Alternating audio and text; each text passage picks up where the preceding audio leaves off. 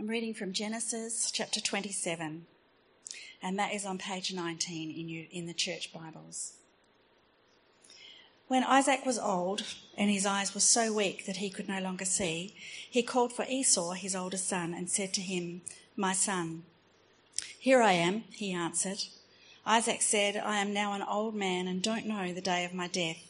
Now then, get your weapons, your quiver and bow, and go out to the open country to hunt some wild game for me. Prepare me the kind of tasty food I like and bring it to me to eat, so that I may give you my blessing before I die."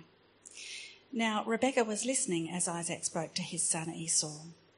When Esau left for the open country to hunt game and bring it back, Rebekah said to her son Jacob, "Look, I overheard your father say to your brother Esau, 'Bring me some game and prepare me some tasty food to eat, so that I may give you my blessing in the presence of the Lord before I die. Now, my son, listen carefully and do what I tell you.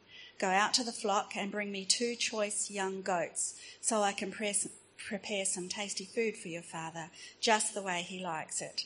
Then take it to your father to eat, so that he may give you his blessing before he dies.'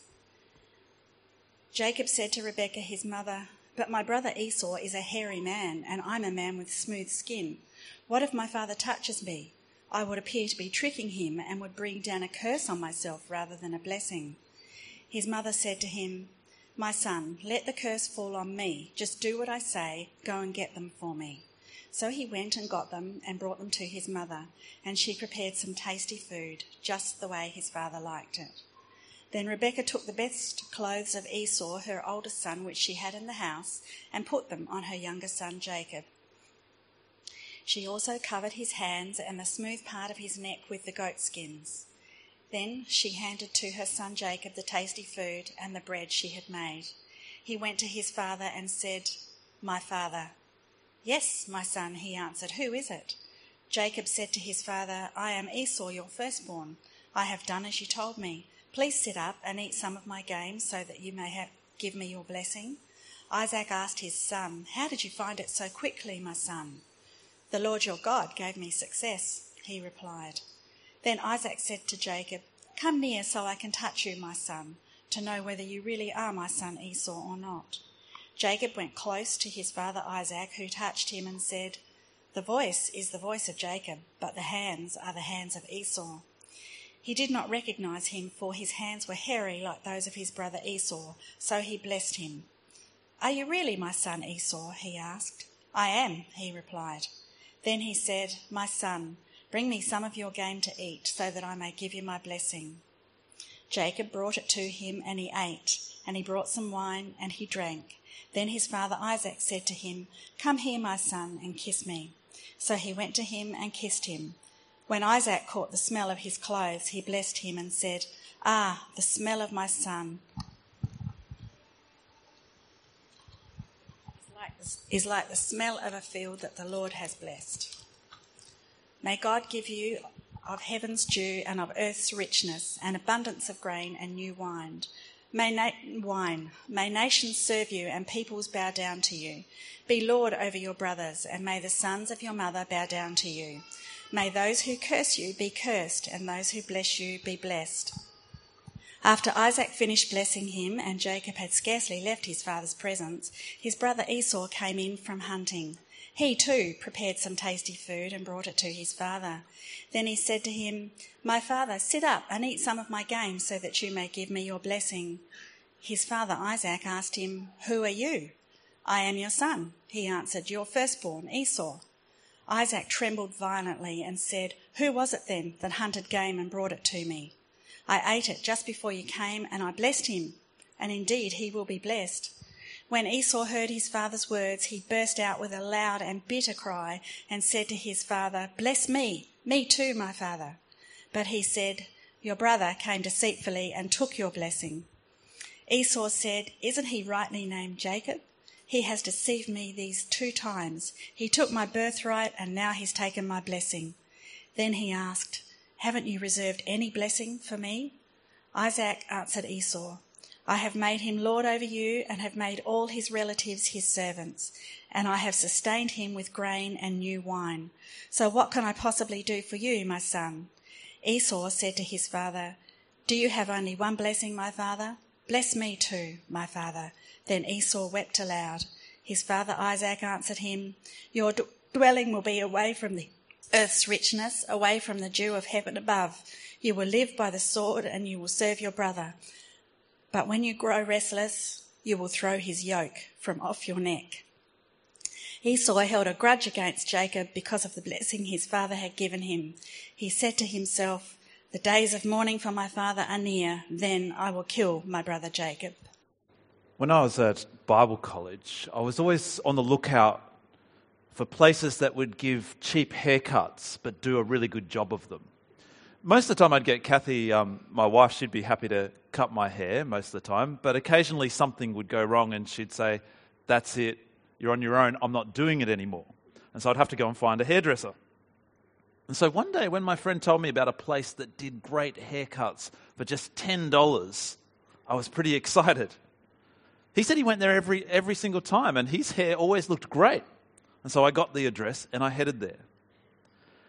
But about a minute into the haircut, I had that feeling that maybe I wasn't going to have quite the same experience that my friend had had. Now, occasionally when Kathy's cutting my hair, she'll say, whoops. But I'm kind of okay with that because it always seems to turn out all right in the end, and it's not as bad as what my sister used to do, which was cut my ear. But this hairdresser started saying, oh dear. And so I was starting to feel pretty nervous. And so after a couple of minutes of this, I sort of felt like I should say, is everything okay back there? And she said, no, your hair's not straight enough. Now, I was pretty confused by this question because I feel like my hair's pretty straight. But it turns out this lady had only been in Australia for one day and she'd never actually cut Caucasian hair before. And in the end, after what felt like forever, I left that place with the worst haircut you could ever imagine. I'm not joking. I was walking down the street, desperately trying not to meet someone that I knew. Small children were crying in their mother's arms. And when I got home, once Kathy finally stopped laughing at the long bits hanging over the short hacked bits, she had to redo the entire haircut. I had such high expectations, but what was delivered was horrible. Well, today, as Jane has told us, we're coming back to a series about the origins of God's people. We're jumping back in history nearly 4,000 years to the book of Genesis, to a people that God called to belong to him. Out of all the world, God chooses one family to work through. Now, it seems to me that it would be pretty natural for us to have high expectations of this family. I mean, what kind of people would God choose to be his own people? What kind of people would God choose to work through, to heal his world? Surely they've got to be some pretty special people. But if you were here last holidays, when we last started this series with Abraham, I'm guessing that you've already had that moment where you start to feel that maybe your high expectations are going to be disappointed. Maybe things aren't going to be as pretty as you hoped they would be. Well, today, it just gets worse. We've got Abraham's son, Isaac, and his wife, Rebecca. We've got their children, Jacob and Esau, and they seem like the most unlikely people ever that God would choose to work through. They're not pretty. In many ways, they're horrible. But thankfully, we're not in the hands of an inexperienced hairdresser. God's used to working with some pretty hairy material. We're in the hands of an artist, a master who patiently shapes a people over years and over generations. Over these next 3 weeks of the school holidays, we're going to see how God works in Jacob's life to shape him in order to shape a people. Now, it takes a long time, and sometimes it feels like Jacob's just never going to get there. But in the end, God changes him. And through him and his family, God continues to unfold a plan to craft a horrible world into something beautiful. Today, we just get to see the start of God's work in Jacob, and so we don't get to see too much of the progress. And we're going to see two stories in Jacob's life that in some ways are actually very similar to each other. We heard one of them read. We're going to jump forward a little bit to another one. Each story, though, it starts with a problem. And if you want to, we'll be in chapter 25. We see the first problem in verse 23 in chapter 25. Now, Rebecca, she's been married to Isaac for 20 years, but she hasn't been able to fall pregnant in all that time. But when Isaac prays for her, God allows her to get pregnant, but things aren't going that smoothly. She's getting kicked and whacked from the inside, and she's concerned about what's going on. This isn't just first-time mum paranoia that's going on here either. She's wondering what is wrong with this baby, so much so that somehow she inquires of God what's going on. And here we're introduced to a much bigger problem than a hyperactive fetus. Look at verse 23 with me. The Lord said to her, 2 nations are in your womb, and 2 peoples from within you will be separated. One people will be stronger than the other, and the older will serve the younger.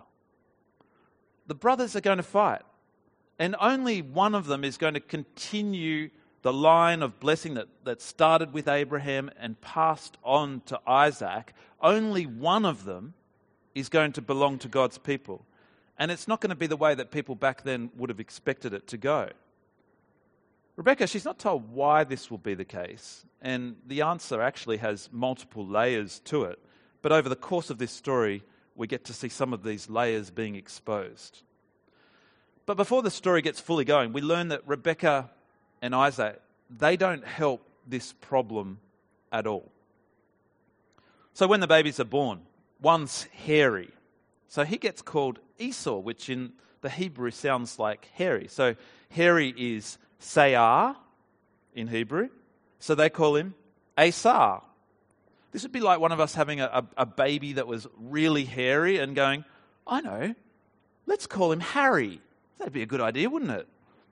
And then the twin, at some point in being born, grabs hold of Esau's heel, and so he gets called Jacob, because heel is Arcave, and Jacob is Ya'arcave.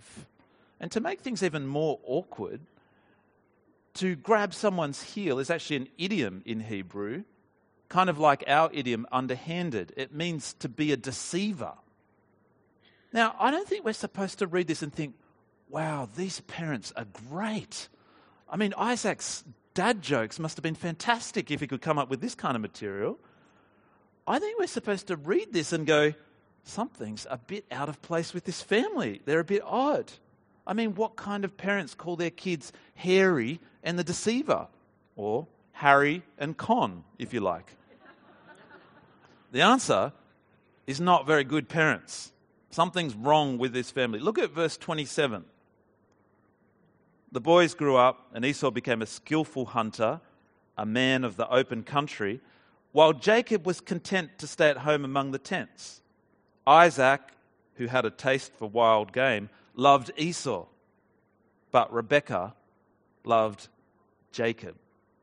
The problem is that there's going to be a family breakdown between these two brothers, and at best, Isaac and Rebekah make it worse by their favoritism, but more likely, they're a big part of its cause.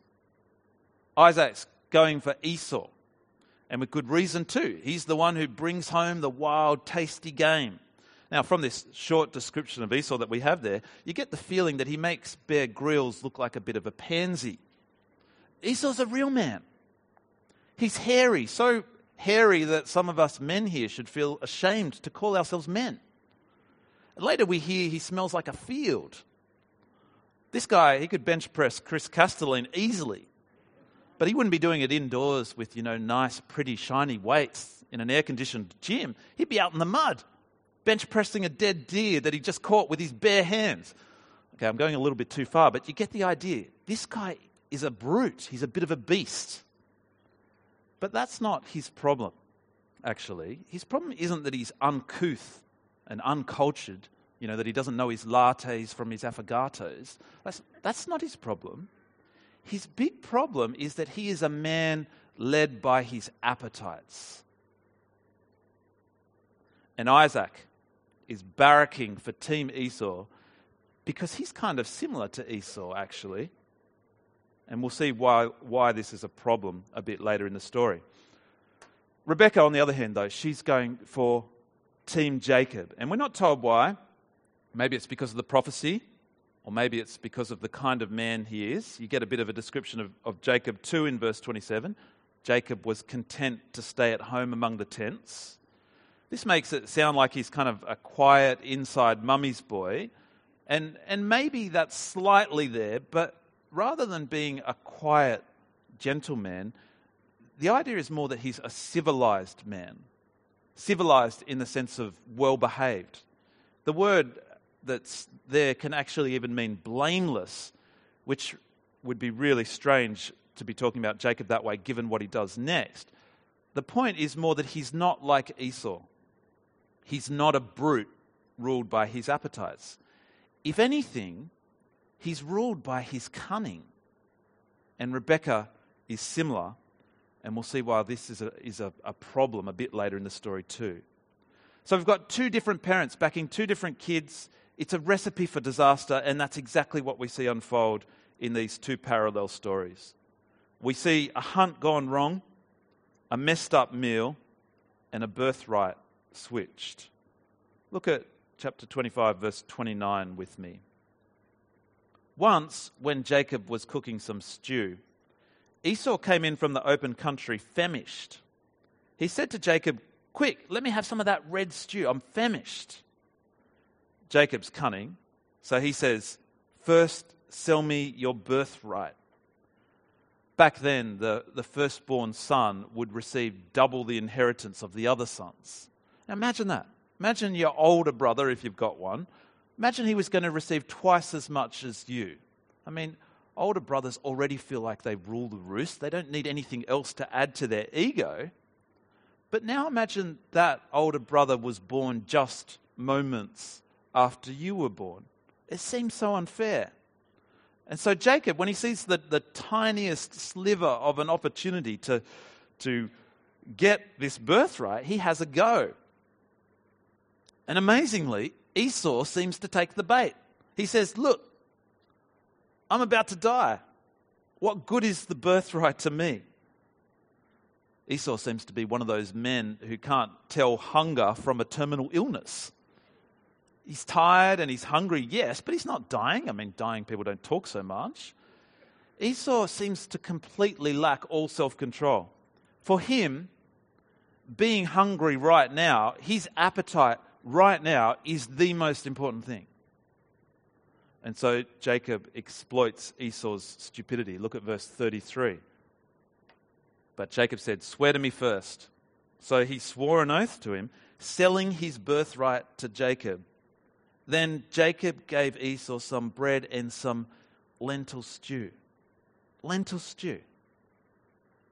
Basically, Esau gave up his birthright for baked beans on toast. Literally. And the narrator tells us exactly what all of this means. Verse 24. So Esau despised his birthright. This is a big part of the reason why the older will serve the younger. This is one of the layers to the answer. Esau didn't value his birthright. He didn't value it to the point that he ended up despising it. Now don't miss what's going on here.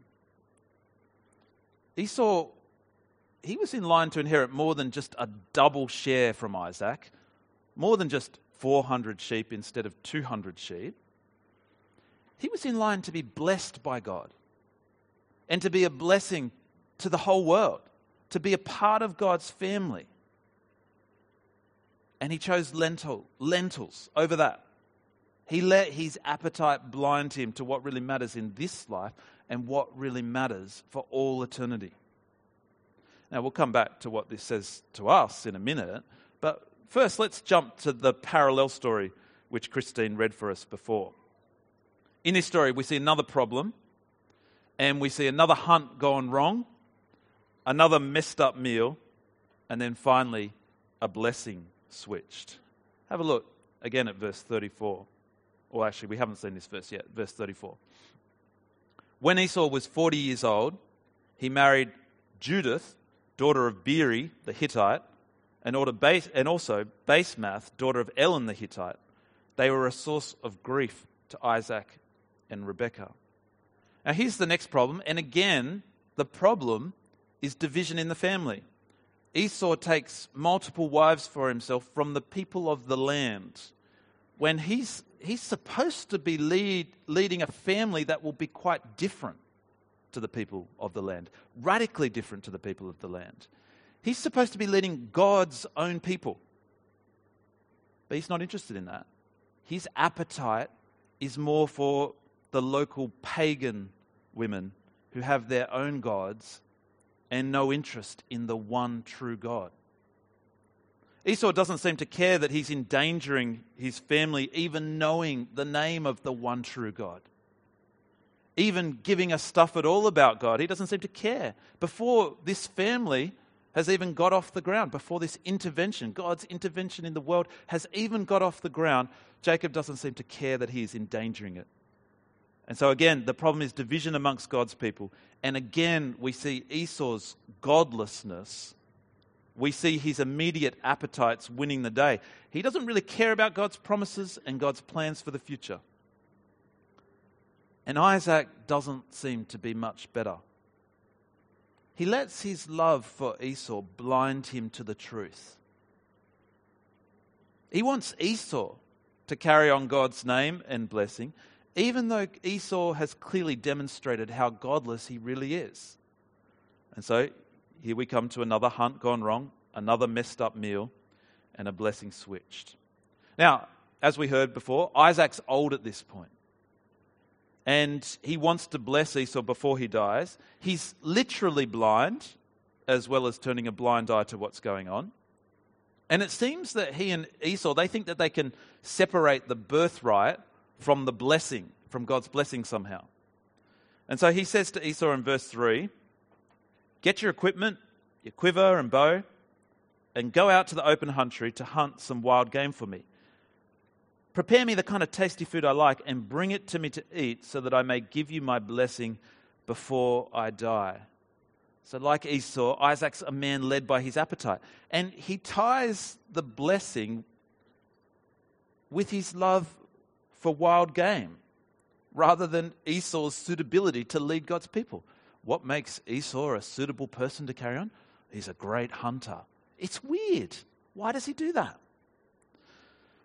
But in verse 5, we read that Rebekah's secretly listening in.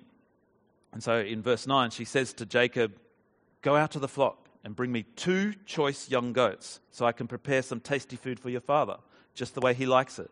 Then take it to your father to eat so that he may give you his blessing before he dies." And notice that she tells Jacob to get not 1, but 2 goats. How big is this man's appetite? Now, Jacob at this point, he's not convinced by Rebekah's plan. Look what he says in verse 11. "But my brother Esau is a hairy man, while I have smooth skin. What if my father touches me?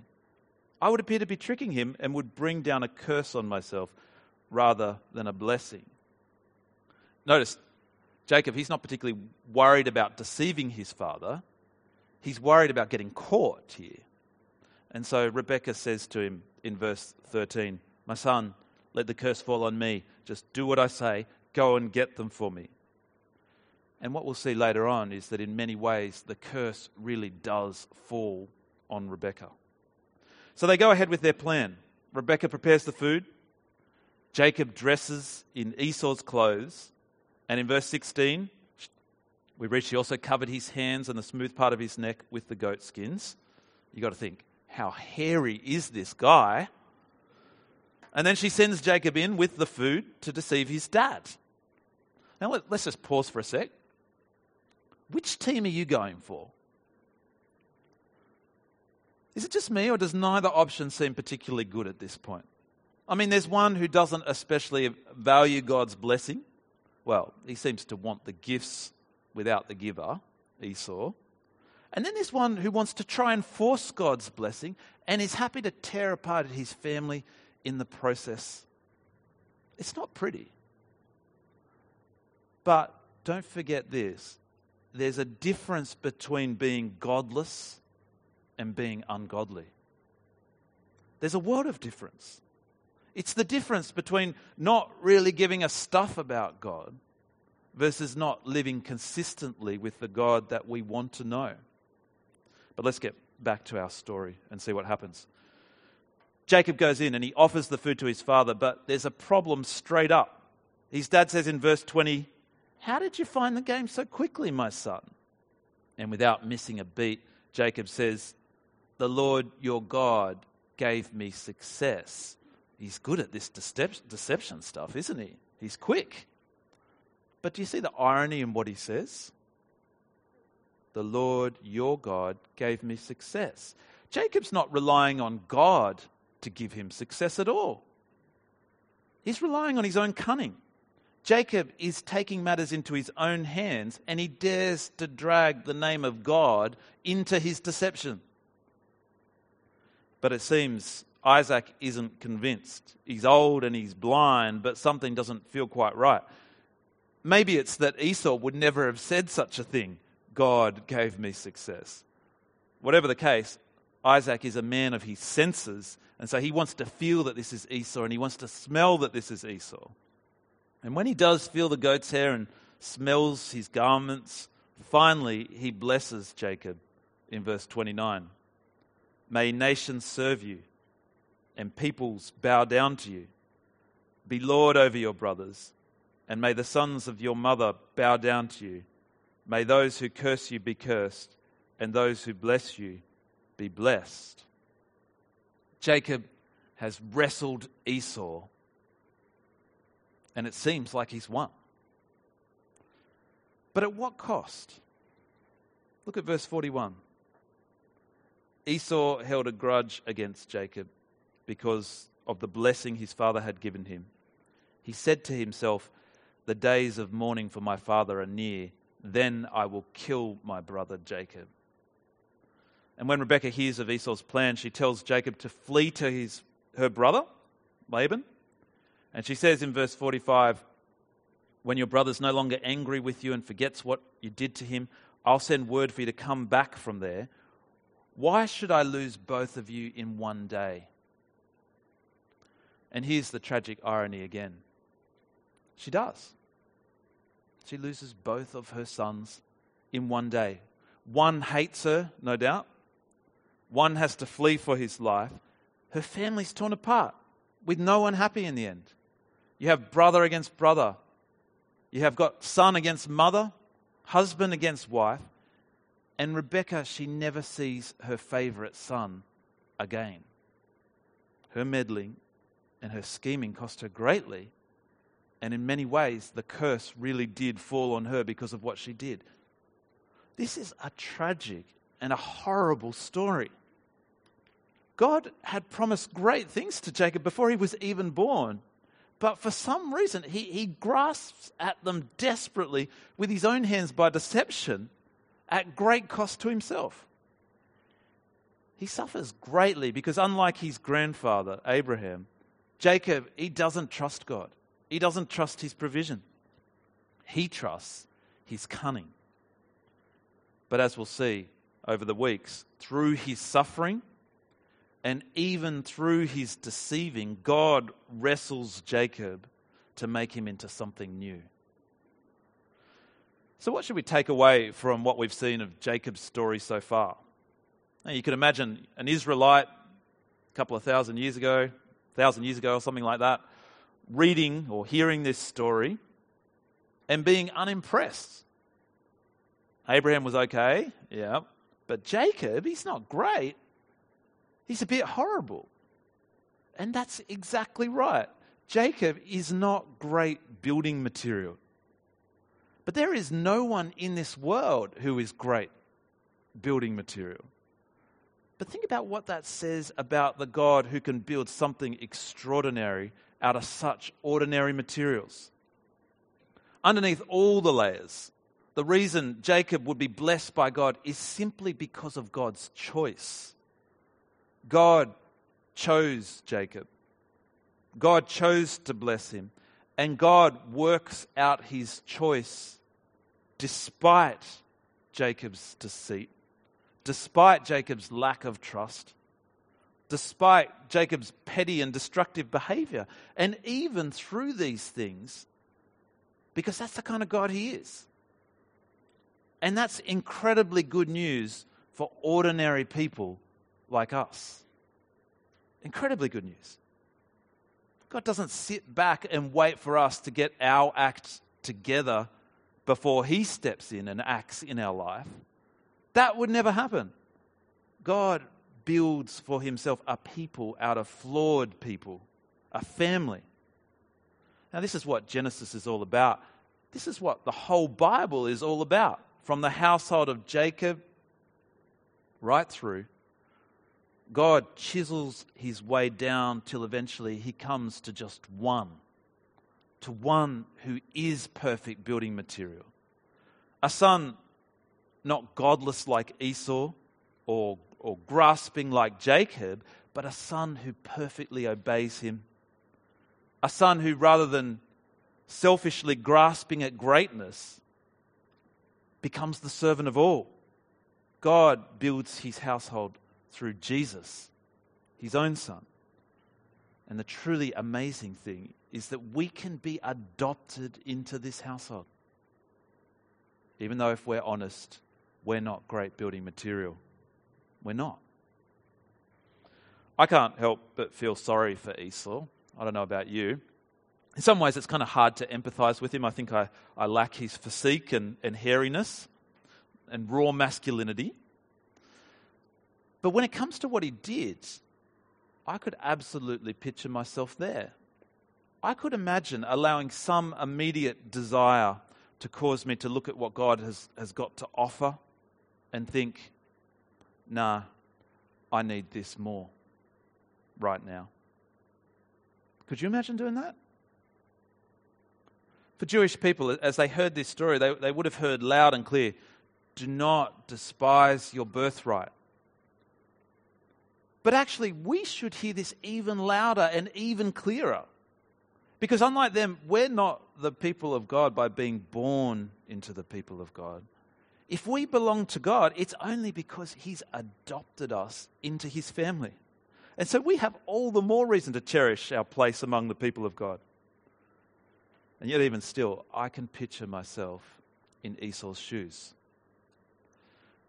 The book of Hebrews in the New Testament, thousands of years later, makes it very clear that this is a real possibility for all of us. Look at what it says in Hebrews 12, verse 16. See that no one is sexually immoral or is godless like Esau, who for a single meal sold his inheritance rights as the oldest son. Afterwards, as you know, when he wanted to inherit his blessing, he was rejected. Even though he sought the blessing with tears, he could not change what he had done. Esau's fault was that he was godless. He wasn't interested in God. He was steered by his appetites for food and for sex, for pale parallels of the blessings that God pours out. Now, there's nothing wrong with those appetites, but there sure is something wrong with letting them steer you away from what God has to offer. But is there really anyone among us who can't sympathize with him? I mean, hasn't every person on this planet felt that the things of this world are more real, more urgent, more needed, more satisfying than this vague idea of knowing God and knowing the blessings and promises that he has for us? Haven't we all felt that we're better off acting now, enjoying now, making the most of now, choosing what we want, what we need right in this moment, rather than choosing what God promises? Our world is absolutely full of people who've chosen these things over God. Adelaide is full of people who've chosen these things over God. It's tragic. They have no idea what they're missing out on. But inside these walls too, inside the hearts of each one of us, we face exactly the same battle. Only we've seen clearly the inheritance that we have in Christ. And so it's all the more tragic if we despise what's ours. No matter how good it is, whether it's living for a relationship or sport or sex or career or even kids, whatever it is, if we choose it over God, it's like choosing lentil soup. It just can't compare. Now, if you grew up in a house that knows Jesus, you grew up hearing about Jesus, then I think this is especially important for you to hear. It's very easy, as we said to the kids, to take amazing things for granted when you've always known them. Have you always known that God loves you? Have you always known that Jesus died for you? But do you find yourself thinking, yep, that sounds about right. So he should, that's his job. Or do you ever find yourself thinking, yeah, it's amazing, but it's also kind of boring? When you take something for granted, it's just one more step to find yourself despising it. Don't do it. Wake up if that's you. And whether you've always known this, what Jesus has done or not, don't despise what God is offering you. On Friday, I was reading a book called The Imperfect Disciple. And the writer says this. He says, Jesus got sweaty and dirty and bloody, and he took all of the sin and mess of the world onto himself, onto the cross to which he was nailed naked. In his work and in his words, Jesus is making promises to the beaten, the torn, the broken, the depressed, the desperate, the poor, the orphan, the abandoned, the cheated, the betrayed, the accused, the left behind. He is, believe it or not, promising to fix it all. Can we really take that for granted? Could we really choose to fulfill some temporary appetite instead of waiting for when Jesus will fix it all? This week I saw briefly an old friend, Dave, who lost his first wife to cancer in her 20s, when they were both in their 20s. Jesus is promising that we'll inherit a world where sickness is not even possible. He's promising to fix it all. This year, the government in the UK appointed a minister for loneliness. Apparently, 13% of the UK feel lonely all the time. 13%. And get this, about 200,000 older people in the UK haven't even had a conversation with a friend or a family member in the last month. Imagine that. Jesus promises that we will inherit a world where loneliness is just not possible. He's promising to fix it all. Now, I could go on all day, but the very best of what we will inherit is that we will be with Jesus forever, our Creator, our Savior, our friend. What could possibly compare? Nothing. Any appetite that we would satisfy by turning our back on what God offers is just lentil stew. But it seems to me the reality is either we value our birthright above all else, or we risk finding ourselves one day waking up and despising it. Sometimes you've got to go hungry. It's better in the long run. Hunger, it's not a terminal condition. But believe me, despising what we have in Jesus, God's birthright, that is. Let me pray.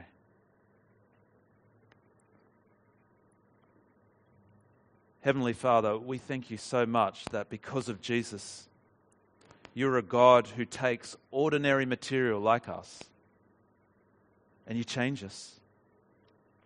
You build us into your family, into your kingdom. Lord, you work in us to change us in this life, and when Jesus returns, we will be completely transformed to be like him. Father, your love and your kindness is out of this world completely. We pray, Lord, that you would help us to never despise what it is that we have in Jesus. Lord, help us as we wrestle with the appetites of this life, that we would recognize that it is so much better to have you, the giver of every gift, than any gift. Lord, help us to be patient, to go hungry now when we need to, knowing and trusting that you will fix it all. And we pray this in Jesus' name. Amen.